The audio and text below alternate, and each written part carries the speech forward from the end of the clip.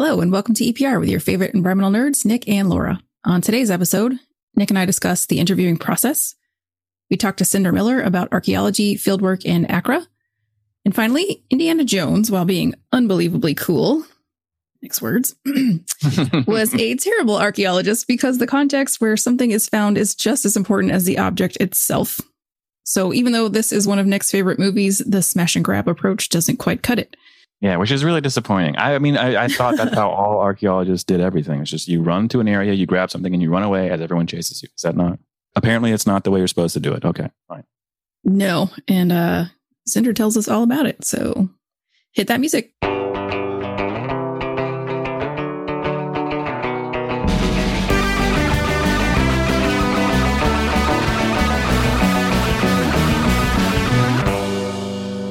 Please join NAEP South Carolina to celebrate reaching 100 chapter members with a happy hour at Steel Hands Brewing in Columbia, South Carolina on August 12th from 5 to 7 p.m.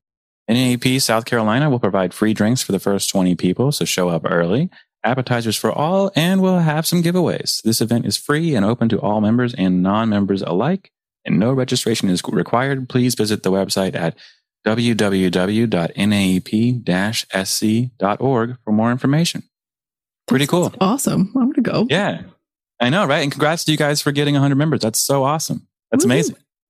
As always, we appreciate all of our sponsors, and they are what keep the show going. If you'd like to sponsor the show, please head on over to www.environmentalprofessionalsradio.com and check out the sponsor form for details. Let's get to our segment. And I do have a question about what to do after a good interview. Well, so we did. We just interviewed somebody who did really well, like really great interview. And it's one of those things where it almost feels like dating, where it's like, okay, that was great. Really had a great time. Really enjoyed this. We should do it again sometime. How long do I wait before I say anything? You know, it's like, do I have to wait 3 days and be like, hey, so we like you and we want to hire you. So here's the next step and all that. And she did a great thing. She did the, sent us the email. Thank you so much. Really enjoyed meeting with you guys. Looking forward to the next step, blah, blah, blah, blah. And I said, thanks. We'll let you know. We really enjoyed meeting you too. We'll let you know, blah, blah, blah. But then after that, I'm like, okay, I don't really want to wait because I don't want other people to snap this person up. And yeah, but it's also one of those things where like, I already said that we're good and we'll get back to you soon. But it's funny because like, I'm like trying not to be excited while also being excited. And you've met me, right? It's hard for me to contain some of that sometimes. I feel like, I don't know if this is a man thing. I hear so many men compare this situation to dating and it kind of drives me a little nuts. Oh, really? Yeah. Go on. Because it's not dating, it's interviewing. It's different. I don't think you should be considering how much time should I wait before you get back to this person. I don't see any reason why you shouldn't be excited and pull that excitement into starting the person in the job. Mm-hmm. Like I've hired people on the spot before. I've had them go outside the door and then we deliberate and then bring them back in and say, that's it. We like you. Let's go. See, that's why any reason to play like a game around it, Yeah. I guess my concern isn't, and maybe I should, reframing it differently. It's more like I don't want to come across as overly enthusiastic, which I tend to do. Not? And I get very excited about things because it can be overwhelming sometimes. Like, believe me. So that's my only thing is like, I am excited, but I don't want to be like. So I would say just let someone else tell them then. But there's no reason to wait. Yeah. And that's the thing. And like, I have to get approval for like our higher ups and like they're on vacation, but it also means I have to wait 5 days before I can actually hire somebody, which makes me okay. Yeah, well, that's antsy. A different scenario. Yeah, that's one of the things that's stressing me out. Is like I have to wait, and I don't want to wait, and I don't know how to handle that other than be like, I'm talking with upper management. Don't go away. I don't know. That just sounds like a pre-planning thing. I have an interview. I need either permission to hire before you go, or it's scheduled different. Yeah, that would be nice. Sometimes it just doesn't work that way. There's just, we got the interview set up and we had to do it a certain day. It just happened to be the day. Yeah. And on the flip side, I think people are not expecting to get an answer right away. So yeah. Okay. Is what it is. See, you got to call me. You're walking me back because I'm like stressing out about it. Yeah, but it's like it's funny because I honestly like when we set it up, I was like, okay, here's another one. Here we go. Because we've been looking for like a couple of months, and just we had a lot of bad interviews. We had one pretty good interview, but like it's just like our timing didn't work out well. But no, It's funny. I actually went in with zero expectations. I was like, well, we'll see. And she was great. So what's the bad interview? Why is that happening? Well, you get interviews where there's a few things happening, right? One is that there's not a lot of people that are actually applying for jobs. It is hard across the board to find people that are doing good work. Like it's just hard right now in the environmental policy space. There's just not that many people. So the pool is small. Yeah. So people listening, hear this.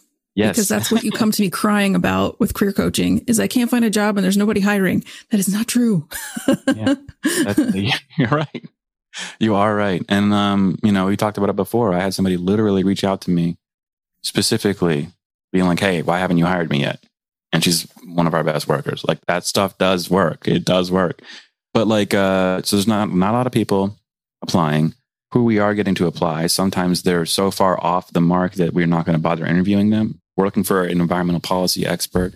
I don't want to hire an environmental engineer, right? There's some stuff that's so far away. Like if you don't even mention the word NEPA, even though the job is littered with it, it is literally like NEPA, and you don't mention policy, you don't mention the environment, you don't mention NEPA, I'm not going to bother because it's wasting my time, right?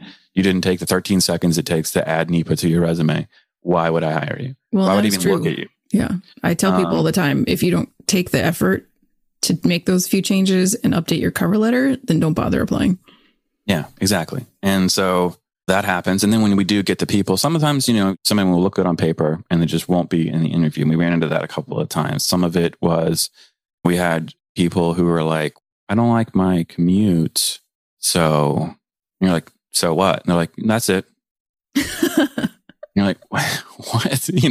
And so you have tough ones. We've had people who didn't have exactly what we were looking for, like they were really enthusiastic and really good people, but maybe not quite what we were after. So, we're looking for somebody independent and who can go after, who has client relationships and wants to really grow in their career. And that's what we want to do is send people out and teach them up and stuff like that so that they're kind of self-sufficient and we don't have to do a whole lot of teaching, just a little. And, obviously as that goes on, we do more, but like we were getting people who just didn't fit that, bill for whatever reason. We had somebody even tell us like, we were kind of considering field folks as well, right? So it's like, well, if you don't have a NEPA background specifically, but you're also really good in the field, we have a natural resources wing of our company. So, okay, we'll still interview you. And then, we interview people and like, well, I've worked for 8 years, so I put my time in. I don't have to go in the field anymore. And we're like, what? She's, yeah.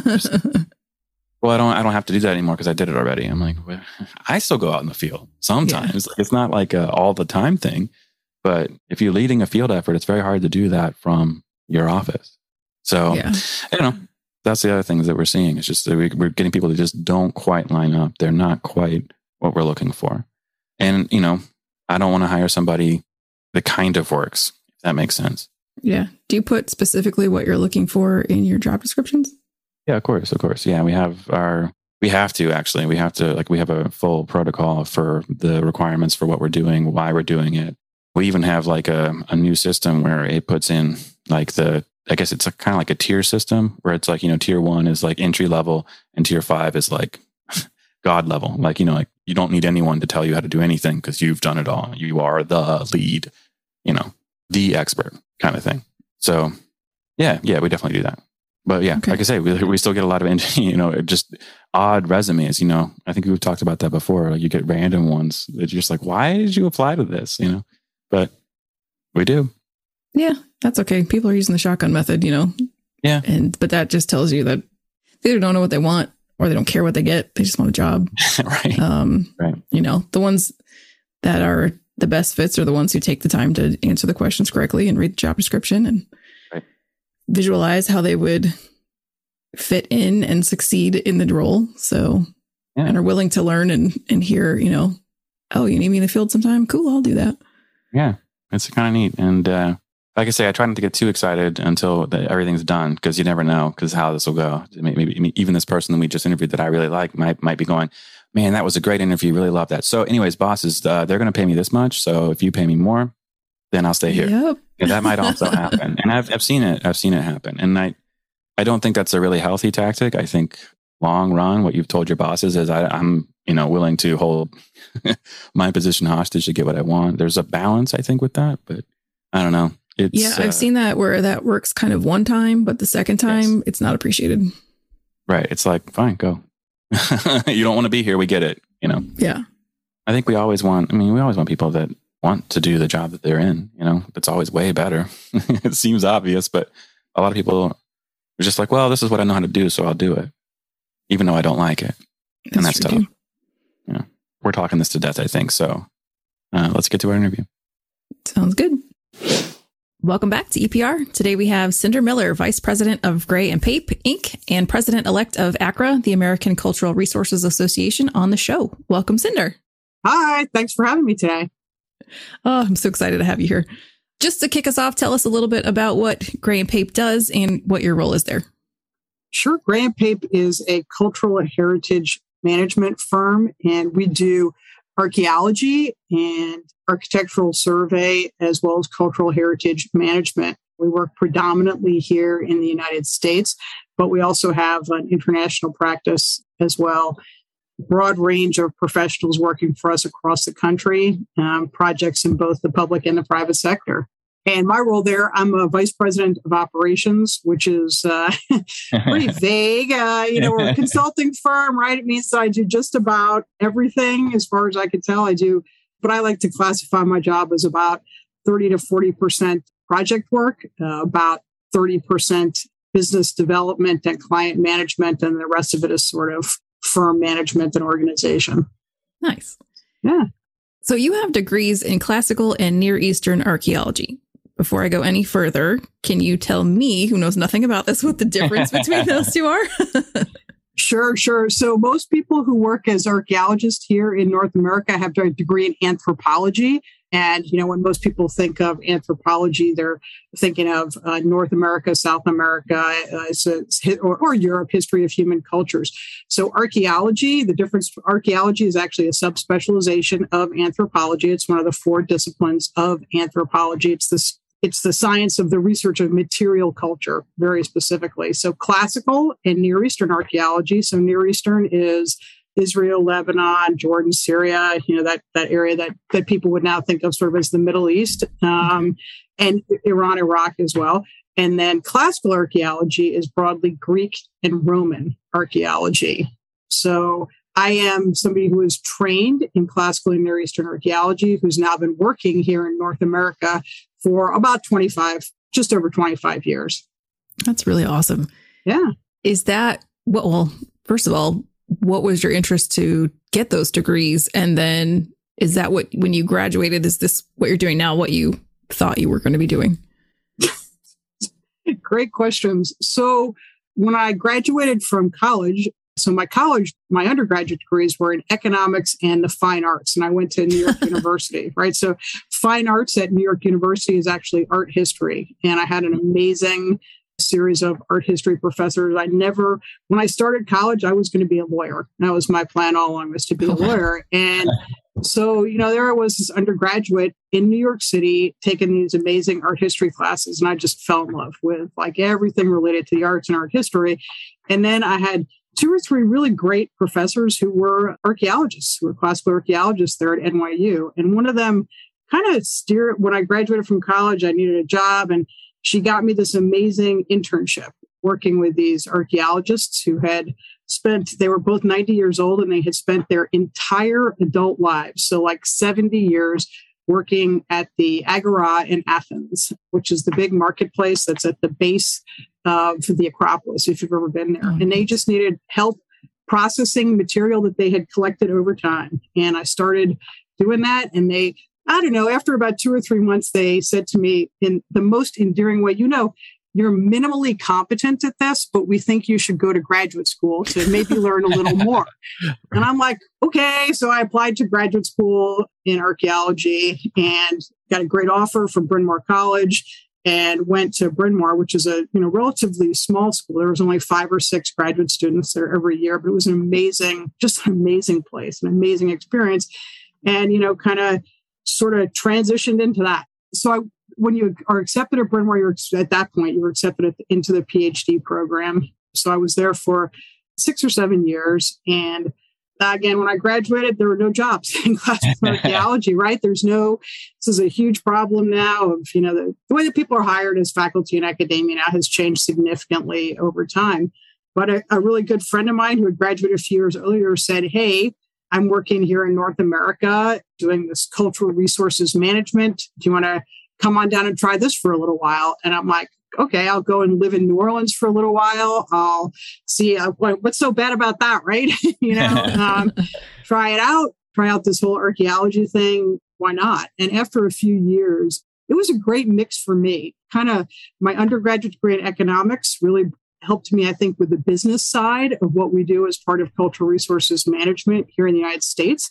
They're coupled with my love of archaeology, and it was a great fit. But it was not a direct path by any stretch of the imagination, and really not something I would have envisioned a long time ago. But now, I love what I do. We get a chance to make a difference on some of our projects, really significant difference. And it's just great to, travel around and find stuff and help clients.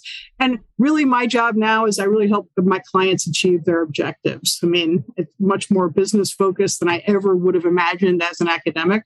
But just a great opportunity and a lot of fun. Yeah. And I should be responsible here and ask you a really good follow-up, but I really want to know where your first name came from. So how are you headed to Cinder?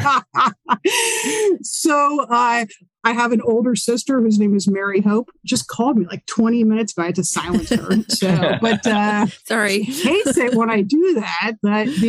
But when I was born, she couldn't say sister. And so she called me her little Cinder. Oh. And I have been called that now, for 50 plus years. If you had asked me at the beginning of this for my driver's license, you'd see that the name on that is Geraldine. So they're totally unrelated. And it's kind of nice having just a total counter identity, because people who call me Geraldine, they're really close family or I don't really want to talk to them. Yeah, exactly. So you actually mentioned the balance between, you mentioned how you help your clients, and there really is a balance between preservation and development. So how do you help your clients kind of work through those challenges? Yeah, it's a great challenge. We spend a lot of time helping our clients understand that preservation doesn't mean that you can't do something. You can still do your projects. You can still develop.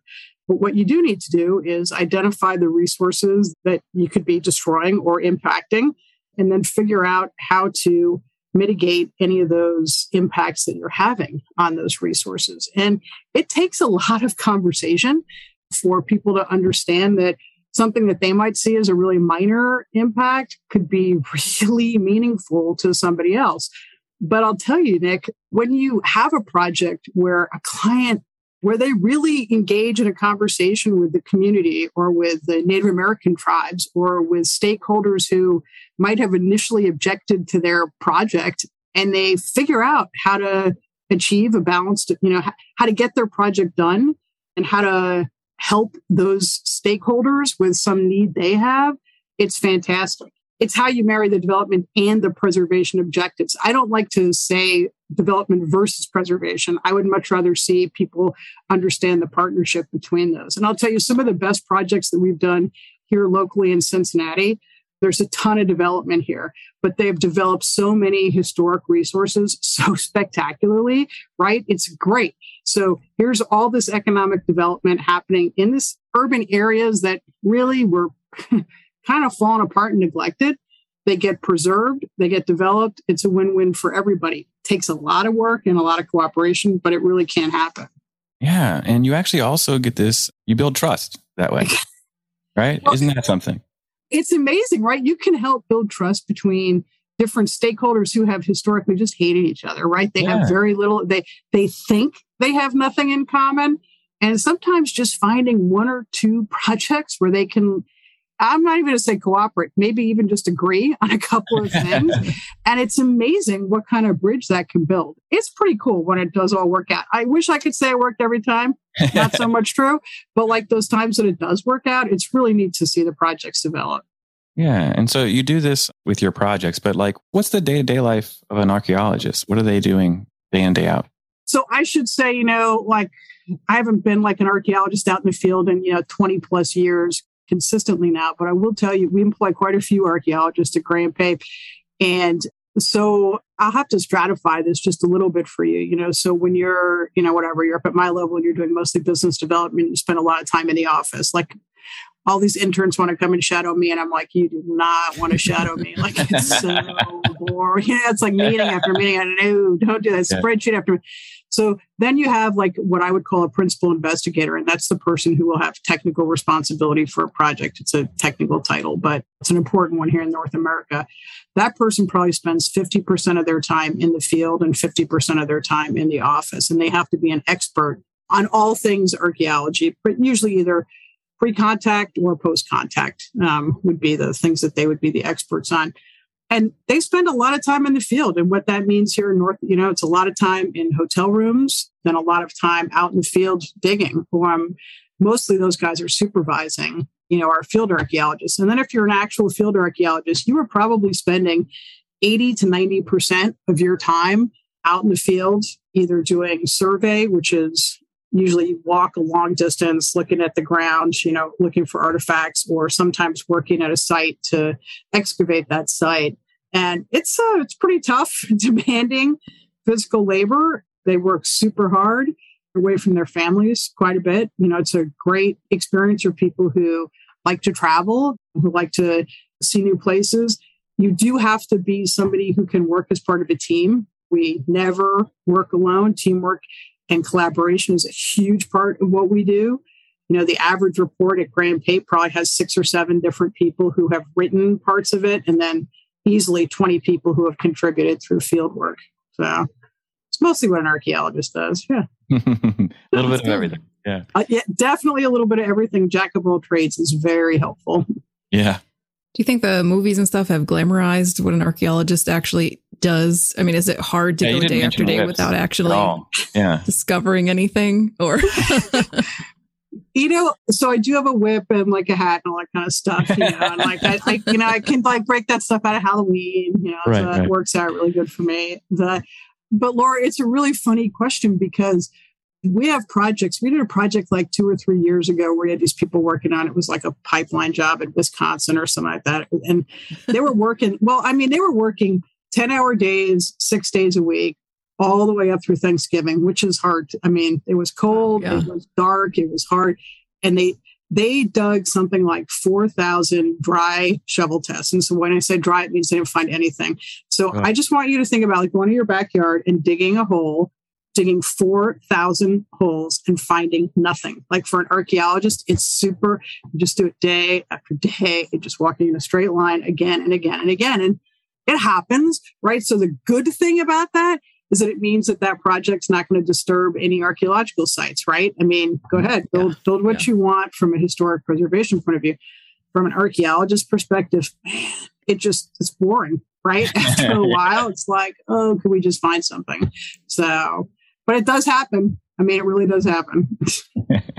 Yeah. And how exciting then are those moments when you find something? So let's say I'm digging, I've been digging for 4 days straight and I finally find something that I think is a thing. Like, what do I do? So when you find something that you think is a thing, out there in the field, and most of our archaeologists are well enough trained to know if they've actually found something. I mean, right, most of the things that they find are stone tools, which if you're not trained, it looks an awful lot like a rock. So you actually do have to know if what you're looking at is natural, like just a rock, or cultural, right? So a rock that's been modified by human hands. So, you find it and you're like, I found something. And most of the time you're finding something, so you don't get quite that excited. But, you find it, and then we have a pretty elaborate system for how you catalog what you found. So right now, we'll have somebody come over with one of our GPS units and they'll piece plot exactly. They'll put on the little iPad exactly where you found it. That'll upload 20 seconds later, and I'd be able to see it. I could sit in my office and see what you found. They put it in a bag. They write down exactly where it's from. And then ultimately that artifact will make its way back to our lab, and somebody in the lab will analyze it to say exactly what it was. But if you're at a big excavation, it's a lot different because then you're finding stuff constantly. And so your process for how you're tracking all that stuff gets a little bit more complicated. But yeah. Cool. I just picture someone like yelling bingo. Sometimes if you find something really cool, we've worked on a couple of projects lately where people do find stuff that's really cool, and it is like that. You know, I mean, the thing I think that's funny about it though, it's like it's part of your job. Like it's actually your job to go and find stuff. So it's kind of like, okay, well, you found something, so you take out your thing and you like just do your thing. You just kind of keep going unless it's really cool. And then when it's really cool, you definitely share with everybody around you. So, that's cool. So you've been with Gray and Pape for many years, as you said, and how have they grown or changed over the years? Oh, wow. Let's see. When I started at Gray and Pape, so I've been there, I can't remember if it's my 24th or 25th year. I'll have to look that up because, you know, it'd be awesome that's a big deal. to get a plaque or something like that. Right, exactly. Right. When I started, Gray and Pape had two offices. We had the Cincinnati, and then we had an office in Richmond, Virginia. We've grown to 5 offices. So, you know, we have Cincinnati and Richmond still, Providence, Rhode Island, Houston, Texas, and Indianapolis. And then we have a couple of, actually not just a couple, bunch of employees that work from like their home locations. We've gone from being, I don't know, there might have been 20 to 25 people there when I started. There's about 50 of us now. I would say to me, the kind of coolest change that we've had, we now have a pretty active international practice. We do a lot of cultural heritage projects overseas. Nobody feels sad for me when I tell them that like 2 weeks ago, I was in Paris working on a project, you know, it's like, so we have, that to me is I think the coolest change. I would say and just also in complexity. You know, we have a lot more degreed professionals, you know, of our staff of, you know, between 45 and 50, probably 3/4 of them have a master's degree or better. It's a pretty educated, you know, workplace. You know, you got a lot of unusual water cooler conversations kind of thing. You know, we're all there, but that's really how it's changed the most over the years. It's just grown in size and complexity. Yeah. And how do you manage, you know, policy and regulation changes too? So you're doing a lot more as you go, you know, you're doing a lot more complicated work. I don't know how much the policies really changed that much recently, but there's always changes. There's always nuances. You always get a little bit better at dealing with those kinds of things. So how do you scale up and still maintain all of that institutional knowledge that helps you do those projects well? So, man, is that a challenge? You know, so one of the things that's frustrating about cultural resources management in the United States for our clients is that as you move from state to state, the regulations change. You know, the requirements for how much archaeology you have to do change a lot. So like a really simple example that I could give would be like, you know, here in Ohio, you may have to dig a shovel test like every 15 meters. And then you cross the river into Kentucky, right? Not very far away. And all of a sudden you can dig a shovel test every 20 meters. Well, why? Like, why has this changed? And it's important because it costs a lot more, right? Those things are closer together. You have to spend more money, all that kind of stuff. At Gray and Pape, the way we do this is we have divided our work into regions and practices. So we have practice leaders who are responsible for really understanding. We have a practice leader for archaeology, architectural history, maritime services, and cultural history. And they're really responsible for knowing the best practices and the most, like the method, technology, and the regs, you know, for their particular segment of our work. And those guys really have to be experts. They can't know everything, but they have to know, like if I were to call up and say, hey, somebody called me and wants to do a project with, I don't know, like the FAA as the lead in like Kansas, like, what do I got to do? You know, how can I scope that? What is it that we're going to have to do? They don't have to know it off the top of their head. They need to know how to figure it out. And so that's really what we do. The other thing though, that we have I'd call them a couple of really super hardcore specialists. Like we have a couple of people, like our Indiana office is very heavily focused on transportation. And they're awesome at what they do. They get a project. They know exactly what's going to have to be done. They do it. We have some other people who are really heavily specialized in natural gas pipelines. They understand the FERC. They understand all those regulations. But the most recent challenge that we've had, Nick, we've done tons of projects for the solar energy industry. Solar is just booming. It's great, but it's super complicated. And again, every state is different and there's not a lot of hardcore regulation on it. And so some clients are super conservative and they're like, nope, we don't want to have any problems. Just do the maximum level of effort. And other clients are like, I'd rather do just the minimum. And it's fine. I mean, you just have to know.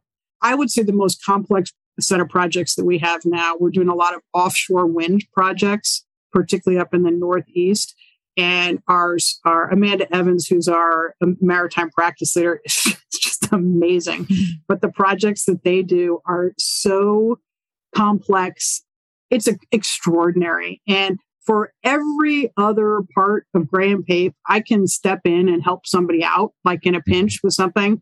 And for those projects, it's like, I can help manage your contracts and make sure but the rest of it, I can read your report and make sure the English is good. But I mean, they are true experts. I think, again, that's something that's probably changed in cultural resources management over the last 20 years is just the super specialization. Mm-hmm. Well, sorry, Nick, I'm going to cut you off. Are they doing underwater archaeology or are they starting up to the shoreline? So it's underwater. So this is a very deep rabbit hole, so I'm going to keep it as shallow as I can. But for those offshore wind projects, they'll go out and they'll assess. You can look at a literature search to see, hey, are there any known shipwrecks, stuff like that. Then they do several other components as well. They run instruments, sub-bottom profiler, magnetometer, side scan sonar to look at the ocean floor and see, try and detect, hey, is there something down there that maybe nobody knew about? And then they also drill a lot of cores. So they core before they can put the wind farms in out there anyway to, look at the geology, but they use the cores now to also determine the possibility that wherever that core is being sunk might have actually been above the air, right? Might have been ground surface previously. And that to me is so you then look at the paleo landscape that you're identifying in those cores. And again, it is super fascinating. It's very technical and it's a very aggressive market now because there's so much development out there. Yeah. Oh, man. Well, we love to ask really unfair questions. So you have all these projects. You've worked on hundreds of projects all over the country. You've gone to other countries and haven't taken us, which is totally fine. We're not mad about that at all. But do you have a favorite? Is there something that sticks out in your mind as one of your favorites? So unfair. So I will say, all right. So when I was working down in New Orleans, even though it was a super long time ago, I spent more time in the field. And when you're in the field more, you feel so connected to the projects. And I also had a series of clients down there that I was really connected to. We just got along really well, and I did all their projects. And right before I was the last year that I was in New Orleans, I was doing a project for Texaco. And it was a gas plant in Larose, Louisiana, which is way, way down in Lafourche Parish in the southern reaches. And it was a giant prehistoric site that had many burials on it. And they had to build their gas plant there. And working on that project was really life-changing for me because it was the first time I had ever really talked with Native Americans in a context, that was something that wasn't academic. It's like, wait, these are our ancestors, help us. And they taught me so much. And it was just a fantastic experience working with them and with the folks from Texaco and the crew and the team that I had there. It was just amazing. The stuff that we found, there's still artwork all over my house. We found a whole bunch of new varieties of pottery that I got to be the person who would name what kind of pottery we had. I worked with so many just awesome experts and it was just cool. And the stories that we have there, the funniest story that I have from the project was it was really close to Houston. So the Texaco, and it was a big gas plant they were building. So all the Texaco officials would helicopter in from Houston, every now and then. And all these guys would show up in their fancy suits and their leather shoes and come through this archaeological site that was clay. It was clay covered in water. Let me just say that is not a good mix with leather shoes. And, and they're look at all of us super dirty archaeologists. But the thing that was super meaningful to me about it was that by the end of the whole project, the two guys that I worked with from Texaco, who at the beginning of the project were like, really? We're going to have these archaeologists in the middle of our gas plant where we're trying to build this thing. If I was too busy on site, they could actually give a tour. They had learned the entire prehistory of Louisiana. They knew why the site was important. They could express that. They could talk about how come it was important for Texaco to do what they were doing. I was like, done.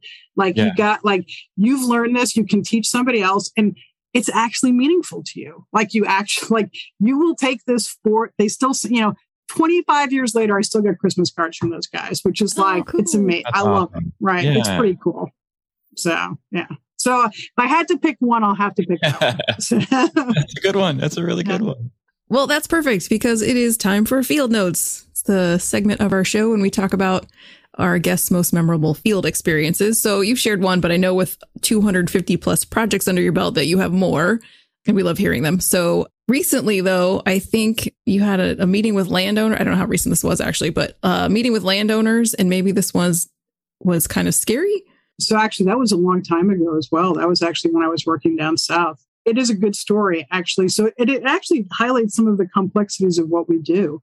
So I was working on a project in Shreveport, Louisiana, and we were working for the Army Corps of Engineers. And we had to do a survey of an area that's called the Batcher, which if you've not lived in the South, you might not know the Batcher. So the Batcher, there's a big levee. So there's a river, and then there's a levee. And then the area between the levee and the river, where it is usually very rich agriculturally, right? It's the floodplain, but it's not protected, right? So it floods all the time, very rich agriculturally. Okay. So the Corps leases that land out to, farmers, and they can grow, whatever. I mean, mostly it's where I was, it was all cotton fields, but nobody can really see you there because it's on the other side of the levee, right? So, here you are, we were surveying in this area, and I think that the Corps of Engineers had not informed the landowner that we were going to be out there, and they were out crop dusting. They saw these people in their cotton field, and they came over and they crop dusted us to get us out of there. And it was like the second project I'd ever worked on here in North America. And I'm like, what the heck is going on here? Like, why would anybody ever do something like that? So I went back, we left, got everybody out of the field. We went back to our hotel, everybody took a shower, I called the office to say, okay, what do I do? Like, what are some of the things that we need to do? And they're like, well, that should not have happened. And I'm like, well, I'm glad to hear that. But like it did. So whatever. We figured out the medical side of it. Everybody was fine after a day or two. But one of the things that I think is so hard about our job as archaeologists is that we are often we're often the first point of contact with a landowner about a project, right? We're going out to survey their land. Some land agent might have come to their house to ask for permission. They might have, presumably they said yes before somebody sends us there, but they don't know a whole lot about the project. And they definitely don't know what an archaeological survey is, right? They don't know that a bunch of people are going to show up there and start digging a bunch of holes in their property. And it's tough sometimes being that the tip of the spear, because then they'll ask, what are you doing? And like, well, tell me all about the project. And it's like, often we don't know very much, we might know if it's a pipeline or a power line, but that's pretty much it, and certainly the people in the field. I mean, sitting in my office, I might know a lot about it, but the person out there actually doing the work, maybe not so much. So that was pretty scary. And it's pretty routine for us to have people confronted by people with guns. We've had a lot of people, confronted by mean dogs, and our policy is always just leave. We're not going to argue. It's not our job to argue with anybody. We will leave.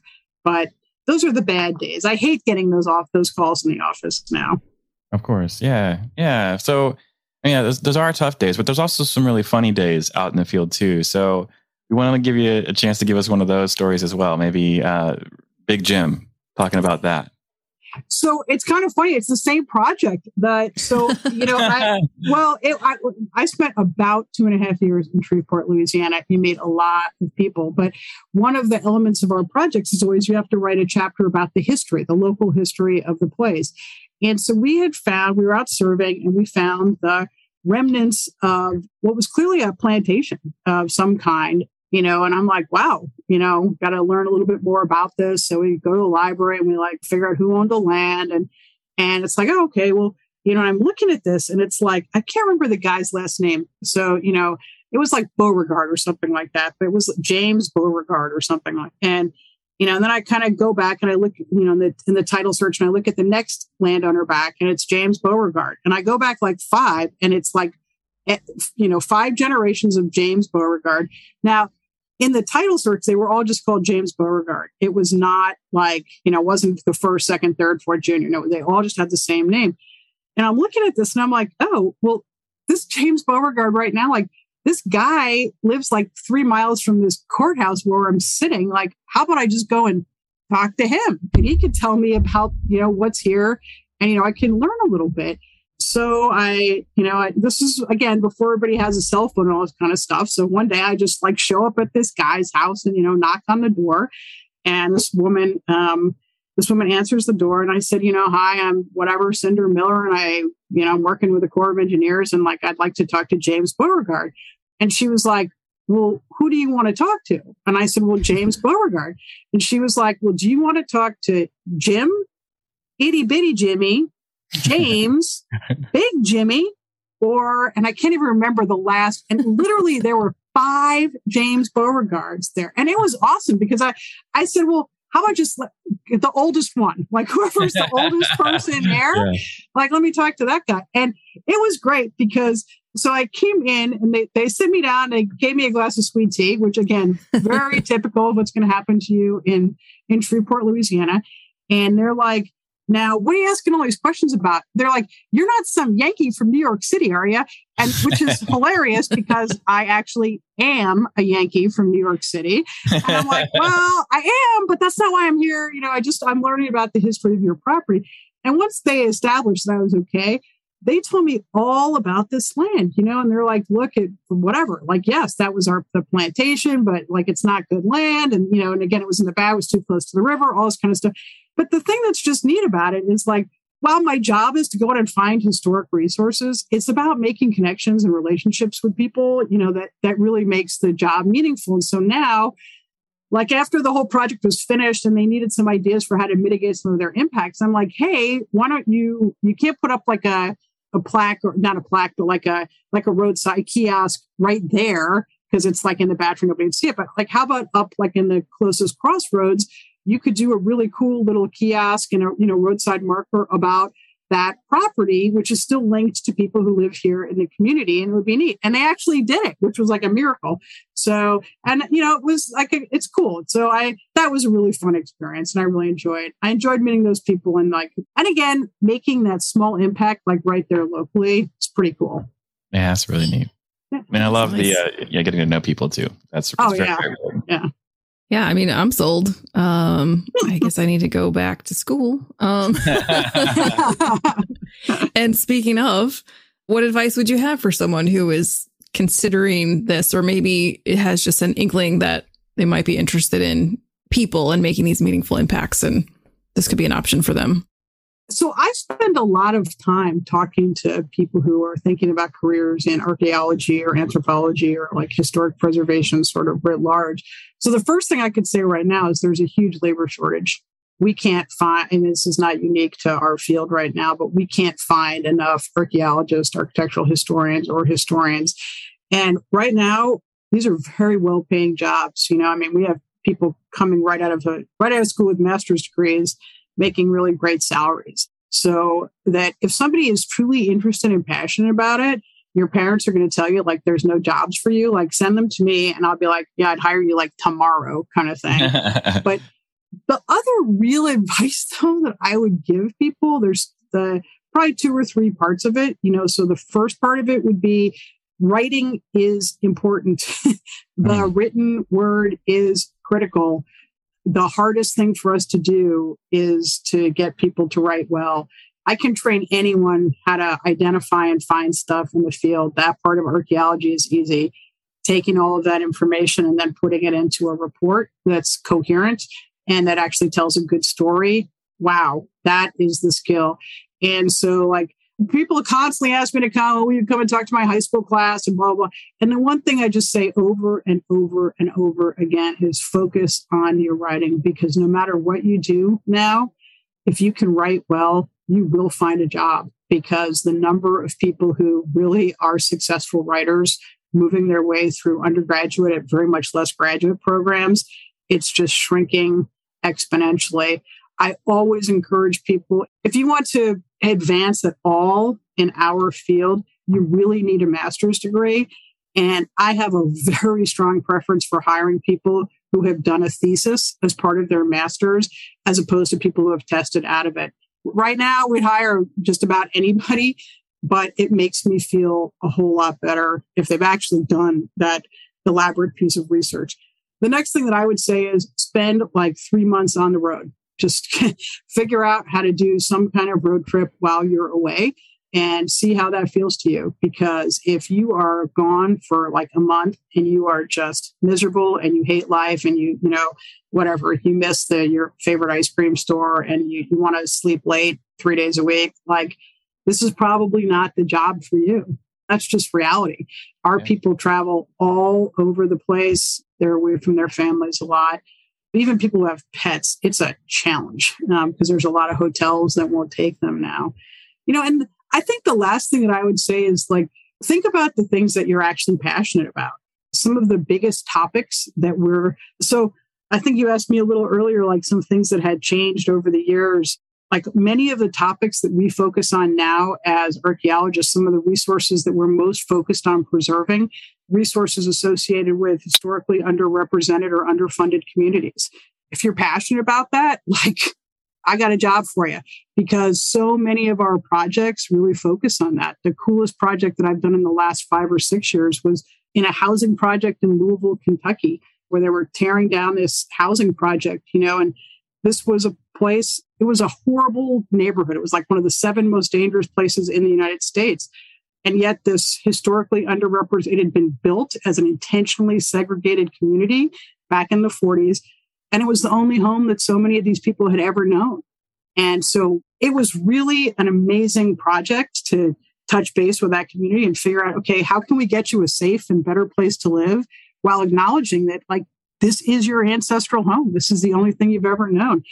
But people who are passionate about working with and understanding both any kind of underrepresented community here, mostly communities of color, but LGBTQ communities, Native American, Hispanic, African American, all of it. These are huge, important topics that we can actually identify those people. We can give them a voice. We can help preserve the past that like we have never really cared about here in the United States. And these are things that we can do. So if you're passionate about like really trying to make a difference in the next 20 to 30 years, like this is a great way to do it. Yeah. I mean, it's very well said. And, maybe I should switch careers too. I don't know. I love all that. That's really cool. But, I want to give you some space here to talk about ACRA. They have the partnership with NAEP. So what is ACRA and what are some of the things you guys are working on? Sure. So ACRA is the American Cultural Resources Association. We're the trade organization that represents cultural resources management firms here in the United States. We have more than 200 members. The members that we have are all businesses, right? So it's not individual membership, it's a business membership. The things that ACRA is most active in would be the government affairs, government relations side. We have a very active presence in Washington, D.C., educating with and working with legislators there in D.C. so that they understand the issues associated with cultural resources management and preservation. Some of those are things that are easy to translate to African American burial ground legislation, like pass that, make sure that they keep funding the state historic preservation offices. Some of the issues that are super important for us are the everyday business topics related to small businesses. We're almost all small businesses. So just sort of the bread and butter issues that any small taxation issues, regulation issues.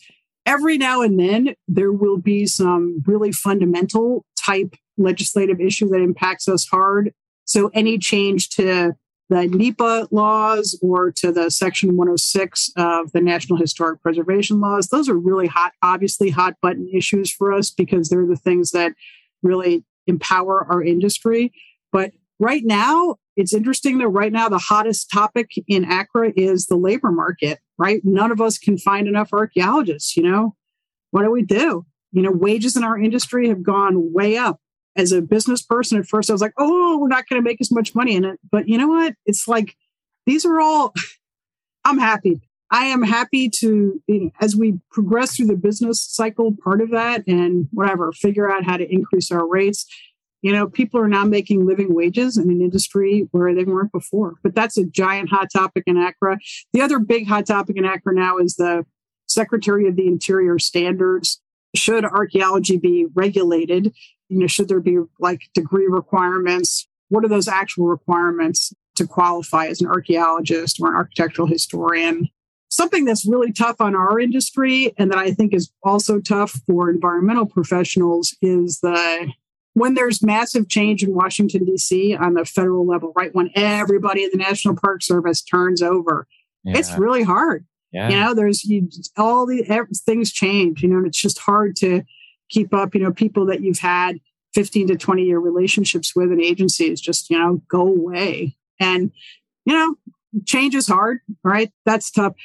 When they lose as much institutional memory as was lost in some of those agencies in the last 5 or 6 years, it's going to take them 10 years. Some of those agencies will take 10 years to recapture where they were. But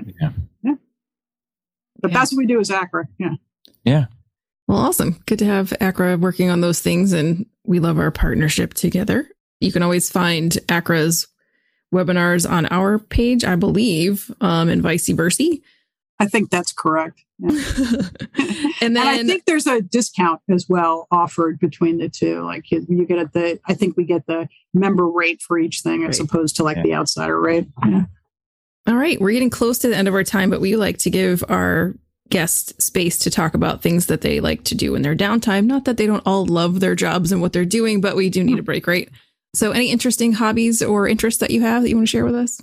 I love to travel. I was mentioning before I had this business trip in Paris and I went to visit some friends in Luxembourg right after that. That was super awesome, especially after not getting the chance to travel for so long. And, then I came back and my family, we went to Maine and I love going to new places and seeing new things. And, I think my amusing hobbies, I think I told you, well, you asked me at the very beginning about my name, which is Cinder, and it's really unusual. And so I collect Cinderella stories. So I'm looking at my bookshelf here. Oh, cool. I've got about 20 different versions of the Cinderella story. When you go to bookstores now, look for variations on the Cinderella story. You'll see there's all kinds of crazy variations of that. So, and then, I'm from New York City and I'm one of those people who could sing the I Love New York, commercials and stuff. I just love going to New York. I still have family there. My kids are there now. They go to camp in New Jersey. So, I have a bunch of New York, memorabilia, stuff like that in my house. But those are really it's the kind of stuff I love. I am also a sports fanatic. I'll watch anything. I wake up early now to watch the Tour de France every morning. And, it's I get in a little bit late and, it's all right. It'll be fine. I'll just stay up later. So there we go. Exactly.